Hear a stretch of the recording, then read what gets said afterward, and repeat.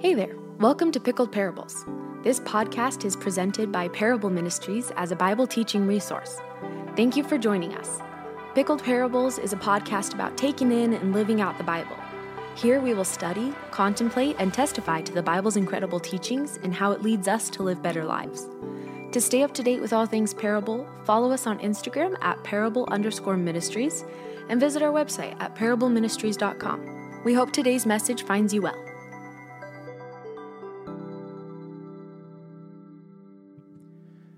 Hey guys, and welcome to another Pickled Parables podcast. That's a lot of P's.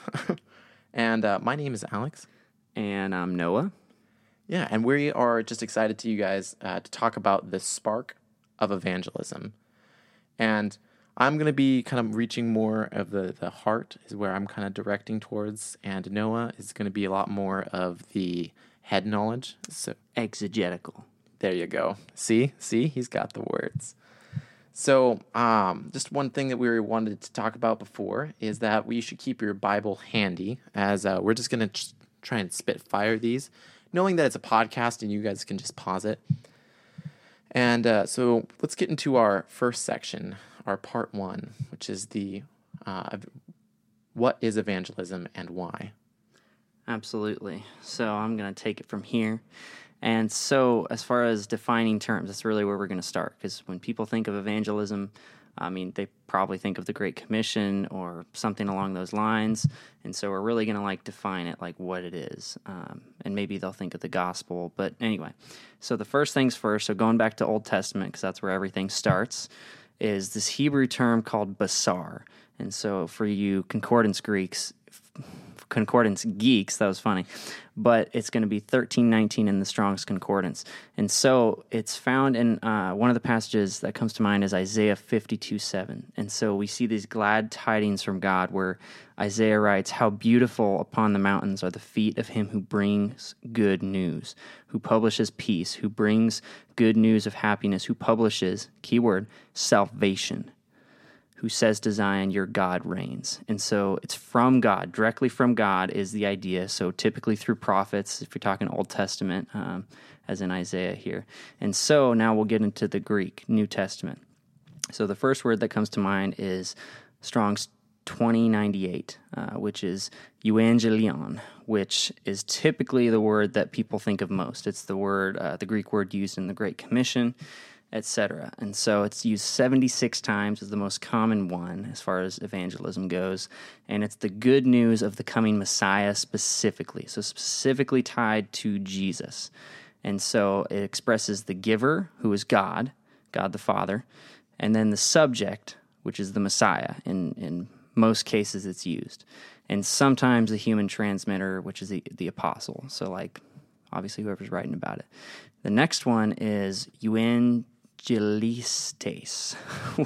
Yeah, say that 5 times. And it's an evangelist, a missionary, a bearer of good tidings.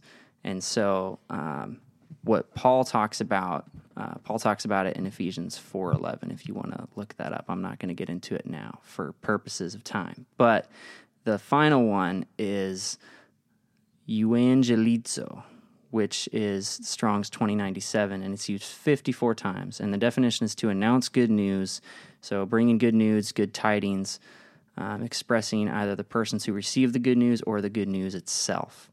And so that's kind of the baseline definitions for more of you wordy people out there who want it verbatim. Yeah. So what I kind of wanted to talk about a little bit is what evangelism isn't. Because sometimes, we all kind of know what evangelism is, right? It's a word that is core to Christian culture. But what isn't it? So one thing it isn't is that it is not an exercise we use to make ourselves better than other people, right? It's not something that we use as a bragging right. It's not something that makes us better than other Christians. It's something that comes out of a heart, right? A motivation from Christ. Absolutely. And it's not a only one-way endeavor, as in there are multiple ways to evangelize. A lot of people just typically think of preachers, keyword preachers, right, going out and hitting the streets and talking to random people until their feet hurt. That's not necessarily the only way, even though Alex and I primarily do that. That's not the only way to evangelize. Right. Evangelism is much broader than just that. Evangelism is not just for one group, right? So you have preachers and you have the leaders of the church. Those are still people that evangelize, but it's for every day. It's for everybody.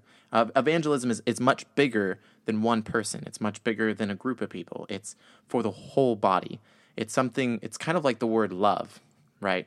You have this word love, which you can love a pizza, but you can also love your wife. Obviously, there's multiple different forms of it, and that's kind of what we're trying to breathe out a little bit in evangelism. And we'll get into this more a little later on, but it's something that everybody can participate in, whether you're supporting it or being actively involved, like going out and doing it. Yeah, and so one of the things that evangelism isn't just about like that warm and fuzzy feeling. You're like, oh, I'm going out and I'm talking to people. I felt the Spirit today. I know, hallelujah. It's more than that. It's about building relationships. It's about the person. It's about planting those seeds. Absolutely. And it is not a cure-all. Like as in, if just because I evangelized 20 times on Monday and 50 times each day the rest of the week, I'm saved now. No, that's not the point. And first of all, it's not why you should be doing it just to get a check mark in heaven, because the idea, like Alex said, is relational, but it's not just with relational horizontally with other people. It's with vertical. It's with Jesus, because he is why we evangelize. Like if you love the person you love the most, think about that person. You want to do good things for them, right? You don't want to do bad things. You don't want to hurt them, but you want to talk about them. Like as in, especially your girlfriend, boyfriend, like fiance, spouse, like you can't stop talking about them. You know what I mean? And that's what it is with Jesus. Like I can't stop talking about him. I can't stop wanting to do things for him. Yeah. And I really like that. I really like the effortlessness in a sense. I mean, there's effort that goes into conversations and stuff, but there's a sense of how, like a guy trying to walk with a river, right? Like let's say the river is about up to his waist. And so he's trying to walk down this river, and the river is pushing him in the right direction, right? So he's trying to go down with the river. So there's a little bit of that. There's a little bit of the Holy Spirit pushing you. But I feel like a lot of people are trying to walk upon their own power. And I'm going to talk about this a little bit more in depth. But this own power reminds me a lot of legalism. And that is one of the things that evangelism is not. It is not legalistic. Well, Alex, what is legalism? Legalism. So if you really want to know about legalism, you should read Galatians. The whole book. Paul goes into great detail. I'm just going to touch on it a little bit. But basically, legalism is when, like the Pharisees, right? So the most harmful words that Jesus had was against the Pharisees. Why? Because they obeyed the law, but they didn't know God. And that's like crucial. They obeyed the law, but they didn't know God. That is the heart of legalism, is when you obey what God is saying, so you go out and you evangelize by your own power. You're like, let's do this, right? But you don't know God. And that is burnout. So legalism can be spiritually harmful. Striking a balance between this concept of your own power, right? So we're putting ourselves into it, but then we're also allowing Jesus to work. I think a really great passage is James 2:18 through 26. So in this verse we encounter, he says, "You have faith, and I have works. Show me your faith apart from your works, and I will show you my works by my faith." I think I said that backwards. I apologize. But James emphasizes that faith is useless without works. And so you're like, okay, well, legalism is starting to sound pretty good, right? Like I've got to do works. That's how my faith is shown. But then you also have Jesus, who states in John 15:5, he says, "I am the vine and you are the branches. Whoever abide in me and I in him will bear much fruit. Apart from me, you can do nothing." Say that last part again, one more time. Apart from me, you can do nothing. Amen. I mean, okay, so that, right? I'm like, okay, so how do we pull those two things together? So what evangelism or legalism in evangelism is, right, was when we're trying to go without God. So we want to go with God. And that kind of gets into this question of why. And so the last part here too. So when we're talking genuine faith, so it's word and deed, and we're going to get into this in the why fully, but it's part of word and deed. It's not just word, and it's not just deed. And I think that's what James was talking about, right? Like, show me your faith without works, because faith without works is dead. Like, it's not really genuine faith if there's no works. Even Paul says the same thing. Romans 7:4, right? You were saved by Christ, by grace through faith, in order that you might bear what? Fruit. I mean, works, fruit, whatever you want to call it. I mean, they are saying the same thing. Mm-hmm. And so you gotta, in Colossians 3:17, whatever you do in word or in deed, hits them both, make sure you do everything for the glory of God. And that's the idea of it. You know, it's the same thing that I mentioned earlier. When you love somebody, you don't just shut up and never talk about them. In fact, the more you fall in love, the more you can't stop talking about it and doing it also. Like, as in, you want to do good things for them and you want to talk about them because you love them. You're falling hard. It's an intimate pursuit. So would you say that the Great Commission, right, this, really broad kind of command that Jesus leaves us, would you say that was just for the 12 disciples? So, and that's the big question. And even if it's not just, okay, we'll get past, maybe it's not just for the 12 disciples, but what if it's just for pastors and church leaders? Like, is it just for the average congregation member like myself? Somebody might be asking. And I would argue this. And so again, the question, is it this command for the church at large or individual believers? And so first of all, he was writing, Jesus was talking to the 11 because it was after he had resurrected and Judas... Awkward. Yeah. Unfortunately, was no longer there. But anyway, so he's talking to the 11 disciples, right? But he says this. He says these key words that Pastor John Piper really hits on in his little sermon on the Great Commission is, I will be with you always to the end of the age, in verse 20. And this end of the age, in the Greek here, it means forever.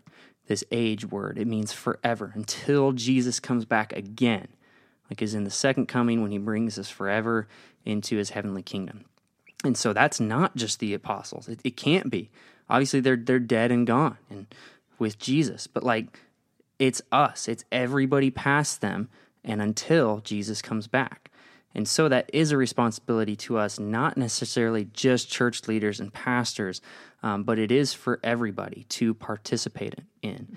And John Piper talks about, whether you're supporting it. So again, Paul was supported in Romans 15. It said he was going to Spain, right? But he asked for support from the Roman church, and he was supported by the fellow believers there, monetarily, with their prayers, right? You can pray, you can worship together and just cry out to Jesus for those people that are ministering overseas, like Paul was.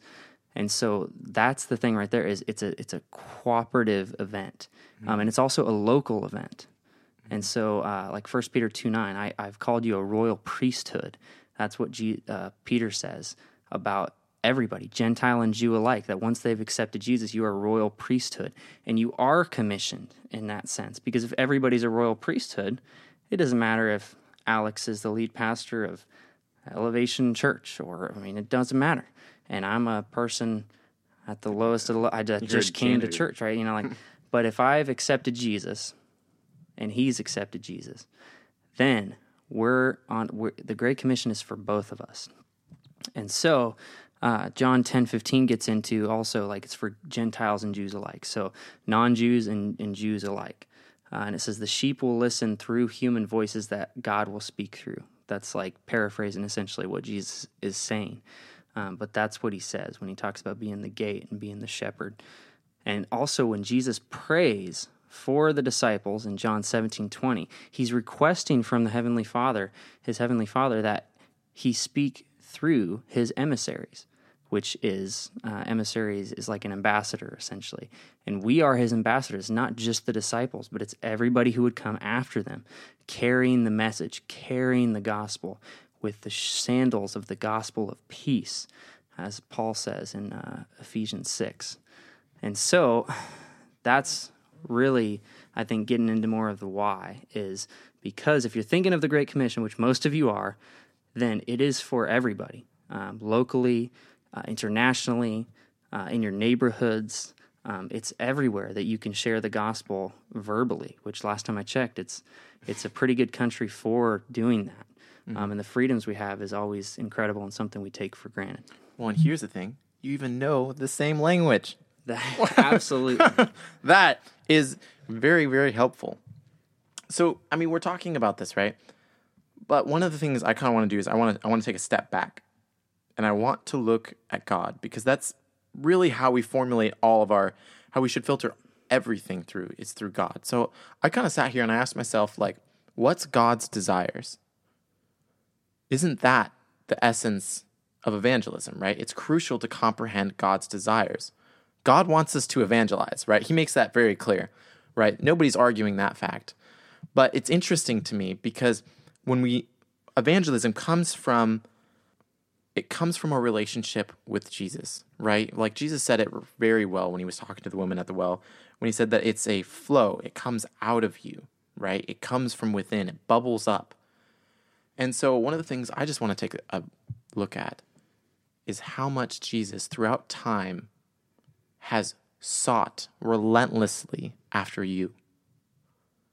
His longing for personal relationship has always been prevalent, right? Even all the way back at Genesis 3:8, it says that God was walking in the garden in the cool of the day. I absolutely love it. It's one of my favorite things of Scripture. So God is just chilling, right? He's coming to talk with Adam and Eve. And when you look even all the way at the very end of the Bible, right, in Revelations 3:20, he says, "Behold, I stand at the door and I knock. If anyone hears my voice and opens the door, I will come in and eat with him, and he with me." And one of the things, I love the NLT. I gave you the ESV, but the NLT says, "And we will share a meal together as friends." So I was thinking about this. I was like, man, what would I say the most crucial, evangelistic, God's desires, like what scripture throws all of that into one pot? And I found myself settling on Luke 15:11-32, the parable of the prodigal son, right? And I love this so much because it shows the Father's heart. He wants us to come back, right? He's waiting for us to come back. It says, which, remember, in this culture, fathers didn't run, right?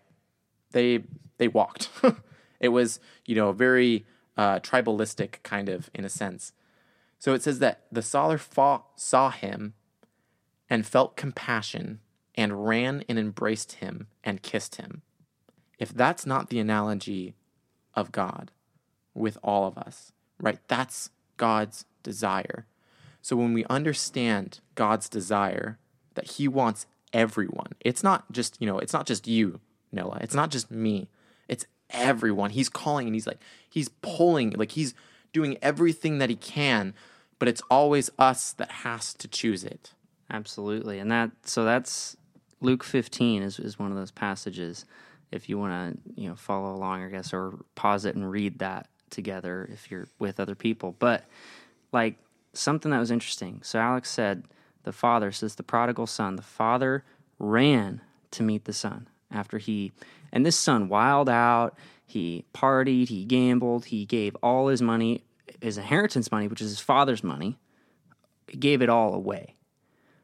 And he comes back, and you know what he comes back? Comes back walking. The son comes walking, full of shame, regret, probably pig anxiety. poop on him. Yeah. Pig poop. I mean, you name it.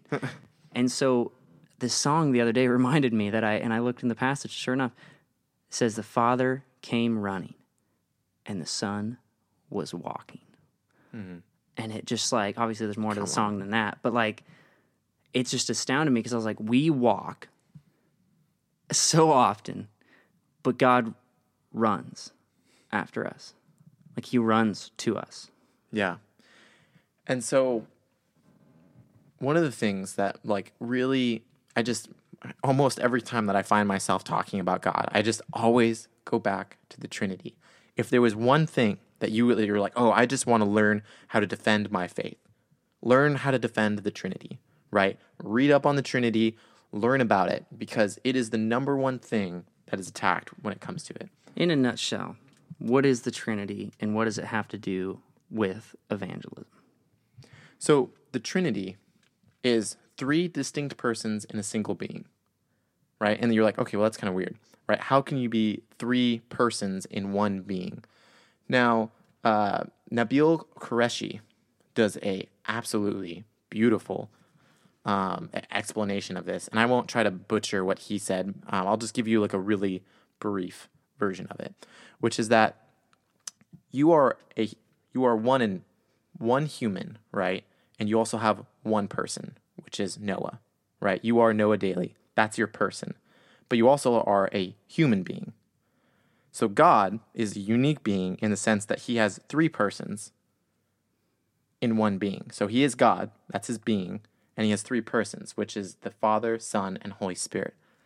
These three existed with each other. And still do. And still do. And they are in perfect harmony. Have always been, and they will always continue to be. And that's the heart of evangelism, is the Trinity. God, Jesus kind of left, came down to heaven, and then brings us into the fold. Yeah, sorry. Came down to earth, and then brings us into the fold. He brings us into relationship with the Holy Spirit, the Father, and the Son. And so this is evangelism, right? It's like what you were saying, Noah. It's the Father chasing after us. Because he uses his people too, hence, right, to share the good news, usually audibly, but also through your actions, right? He uses his people to show how much he is running after each and every person he created in his image. Mm-hmm. And so, you might be thinking, okay, Alex, Noah, I get it. God wants me to evangelize. But I'm not feeling it. I think about it and I see my coworker and I'm like, nah, I'm not going to do it. So Noah, how do we formulate a passion for evangelism? And, how do we bring that out in other people? Well, so we've talked about the what and the why, but let's more get into the how. And some questions you might be thinking of, right? How do I align my heart with his? Like, okay, if his heart's for evangelism, if he's running after people, how do I get my heart aligned with that? Like, what the heck? Like, where do I start even? Because I can barely get motivated to read one Bible verse a week. You know what I mean? Like, so secondly, another question you might ask is, how do we bring it out in others? Like, how do I evoke some type of response or a good response? So I'm just going to hit that second question, honestly, just really briefly. We might come back to it. But the thing to keep in mind, one of the key things, and shame off anybody who's really had a lot of shame about this, is you can't bring anybody to salvation. Mm-hmm. Jesus is the Savior, not you, not me, not Alex, not anybody. It's Jesus. And the Holy Spirit is responsible for the growth. That's what it says in 1 Corinthians 3. You got planters and waterers, and sometimes both, but the Holy Spirit is responsible for the growth. And so don't have that shame on you, don't have that weight on you, don't have that anxiety on you. And if they reject you, if somebody rejects you, whether it be work, on the street, somebody who came to church and doesn't know Jesus yet, shame off you. Just take the weight off. It's Jesus who's bringing the salvation. He's going to use you and give you the words when the time's right. We'll come back to that, though. So, the next step here, so service. So one of the main things is service. So this would go into acts, right? So works, or deeds, right? Word and deed. And so it stems from our connection with him. So again, if you don't have the genuine faith, that's the first part, there's not really a good connection. It's like the Wi-Fi, right? Like the further away you get, the worse connection you're going to have. I think that's a really good analogy, actually. But you got to be right next to the router. And in fact, you should really be plugged in if you want the best bandwidth possible. Mm-hmm. So we got to be plugged in to our Savior 24/7, 365. And it's really hard. It is hard to follow Jesus, but it's so worth it. And service overflows, works overflow from our connection, our being plugged in to the Savior. Yeah, it's kind of interesting because, we go back to that passage in James that we were talking about earlier, and he says, show me faith without works, right? And he's like, faith without works is dead. And that is such a interesting concept, which is why we made it such a big bullet point, which is service, is when you pour yourself into something, it's almost like you get something back. It's like, why there's so many people that are so joyful about serving is because you're putting yourself into something that it doesn't matter, right? It doesn't matter how you feel about yourself, insecurities or other things. You're just pouring this out for Jesus, and so you're investing more of yourself, more of your time, all these, very valuable things. Yeah, absolutely. So Alex, key question here. How do I cultivate a passion for evangelism? Walk us through that. So one of my favorite things to do, like whenever I'm like, man, I really don't want to go out and evangelize, I stop. Like, whoa. Like, I really got to reflect. Reflect on your journey with Jesus, right? Reflect on the impact that he's had. Like all those times, I think about when I was a kid and I was just bawling my eyes out and God was there. He comforted me. He's grown me into a man. My dad wasn't there for me, but God was my father. And, it's weird to say, but he was more a father to me than my father was. And through all the times of me hitting on my wife when I was younger, I was like, oh, this girl's cute. God was there for me. And he was like, bro, you gotta slow down, my friend. And so really reflecting on your journey, reflecting on your life experiences. You want to take the next point? Yeah. So the next thing is really key, and it's honestly possibly the hardest thing to do when it comes to evangelism and really any relationship. And I'm sure many of y'all can relate.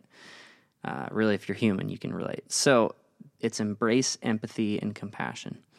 And so one might ask, okay, a lot of people think they know what empathy is, but they really confuse it with sympathy. And it goes deeper than sympathy. It's almost tied directly to compassion, like as in, and every time, so Jesus, when he had compassion on the crowds, that's mentioned littered throughout the gospel here and there. You can look that up on your own time. But it says he had compassion on so many people, really everybody you could say he was preaching to. He had compassion.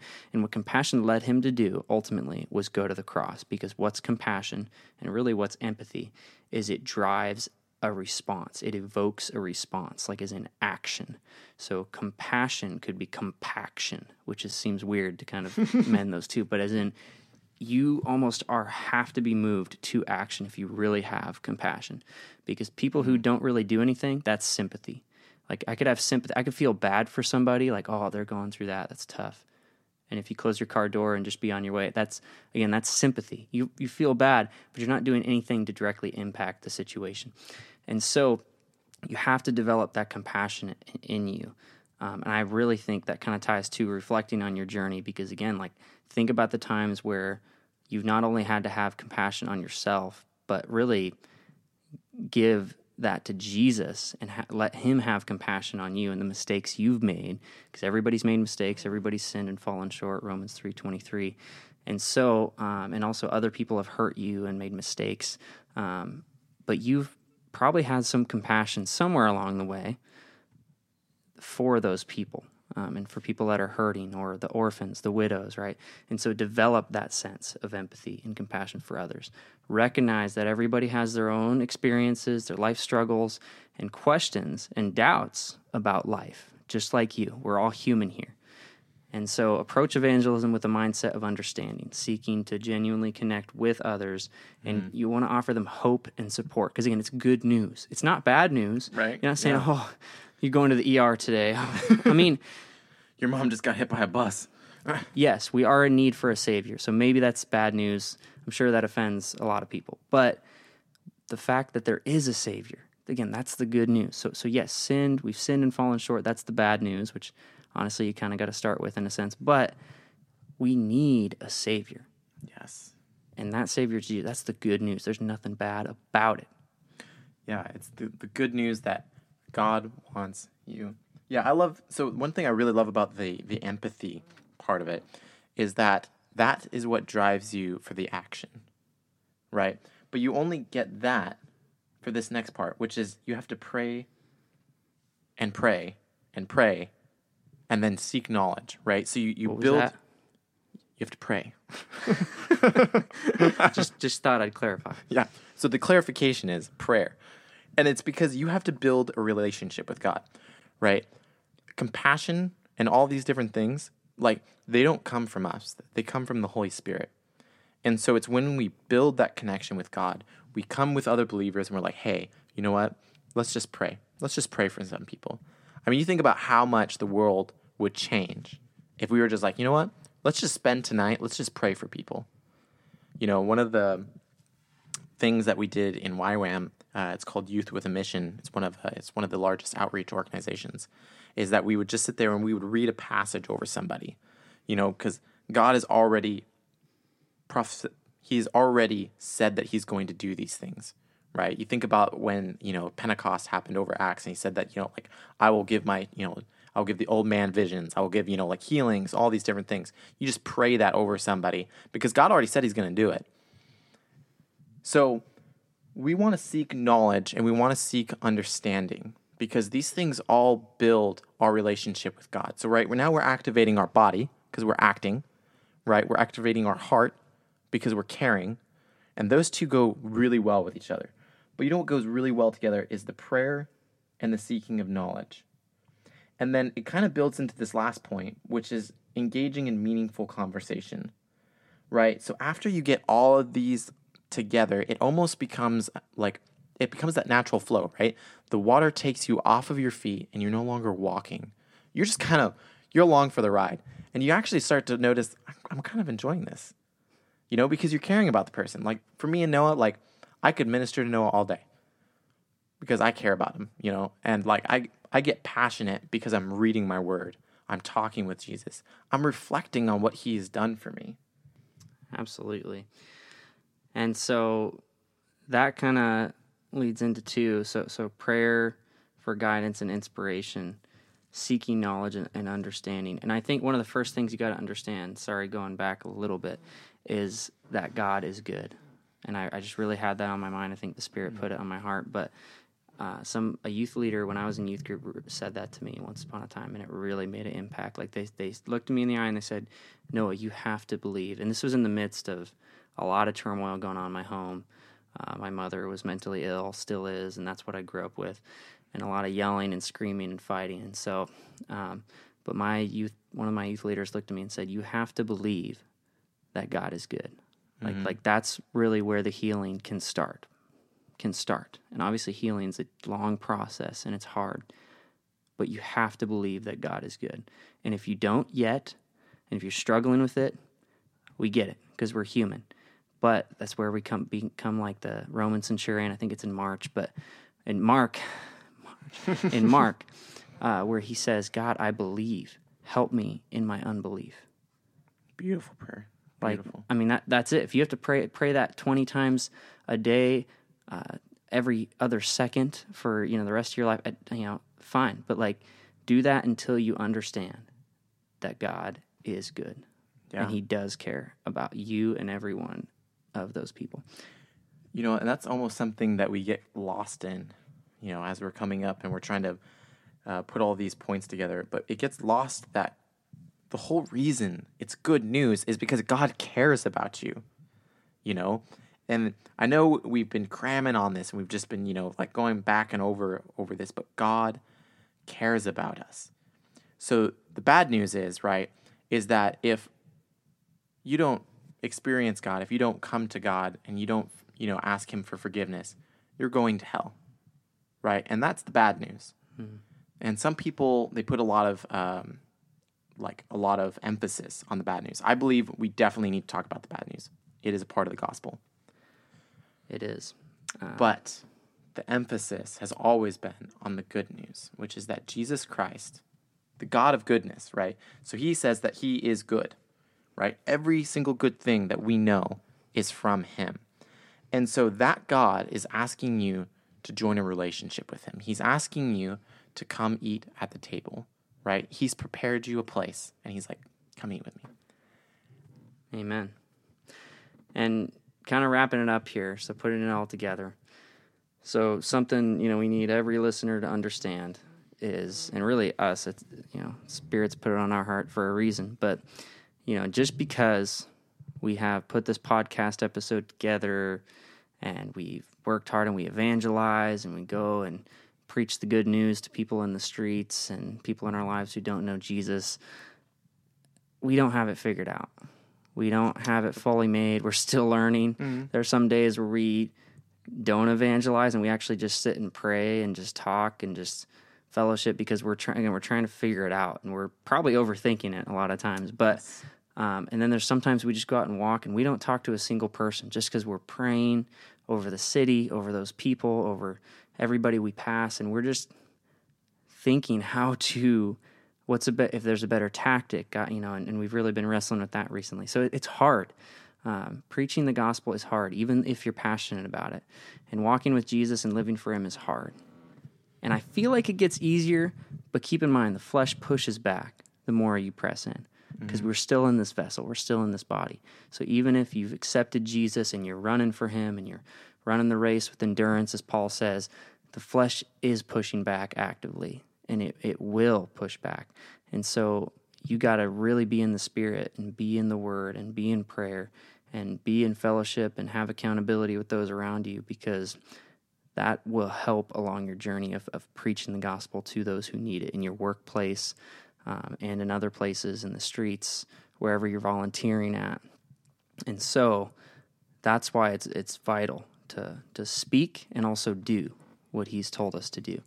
And so one of the things may be, but Noah, Alex, I don't have the words. What does Jesus say about that?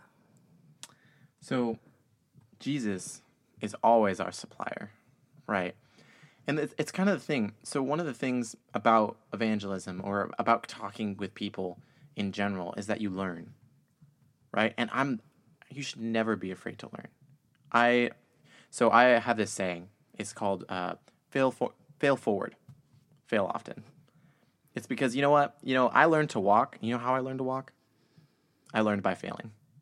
And if anybody would have been like, oh my gosh, I can't believe you failed there. Like, you're never going to walk. Well, it's not true. I've just got to fail enough times. So I've learned 500 ways not to walk, and I finally figured out the one way to walk. And when you fail with Jesus, guess what the best part is, ladies and gentlemen? It's that he's there, because he's the parent, he's the papa. He's there to pick you back up. Well, and the great thing is that it was never about you. Right? It was never about you. And so even you're stumbling as you're trying to come up with these words, right? And, Jesus is there to give us words, right? It says that throughout Scripture. But even if he doesn't, right, and you fumble through your words, that is moving to people, that you care enough to actually fumble, right? Because it is better to fail than to have not tried at all. Absolutely. And also, as we're wrapping up here, if you say, oh, but I don't have the gifting. Again, that's those two things. I don't have the words, I don't have the gifting. It's just lies from the pit of hell. And you got to strip those off and just ask Jesus for him to just break those chains from you. Take those thoughts captive. Absolutely, because you do have the gifting. The Spirit's gifted you. Romans 12, 1 Corinthians 12. You can look up those passages on your own time, but he's put together a list, a whole plethora of gifts that each and every one of us has. And the deeper you get in the Spirit, the more gifted you will be. Like that's a promise. And so I encourage you to search the Scriptures for that. Search the Scriptures on spiritual gifts. What are my spiritual gifts? Pray in the Spirit. Take a gifts assessment, whatever you got to do. And don't do it alone, because you're not alone. And that's another lie of the enemy, is you're alone in the preaching of the gospel and in the sharing, but you're not. Yep. And we don't have to do it alone. We can do it together. But anyway, I appreciate your guys' time, and I hope that you guys found this helpful. And hopefully there'll be some more in the future. You guys have a wonderful day. Take care. Thank you for listening to Pickled Parables. If you enjoyed this message, please rate us, subscribe, and share with your friends. If you're interested in more things like this, check out our secondary podcast called My Dusty Bible. To stay up to date with all things Parable, follow us on Instagram at parable_ministries and visit our website at parableministries.com. Parable is a volunteer organization, and we would deeply appreciate your prayers. Thank you for joining us today. We'll catch you later.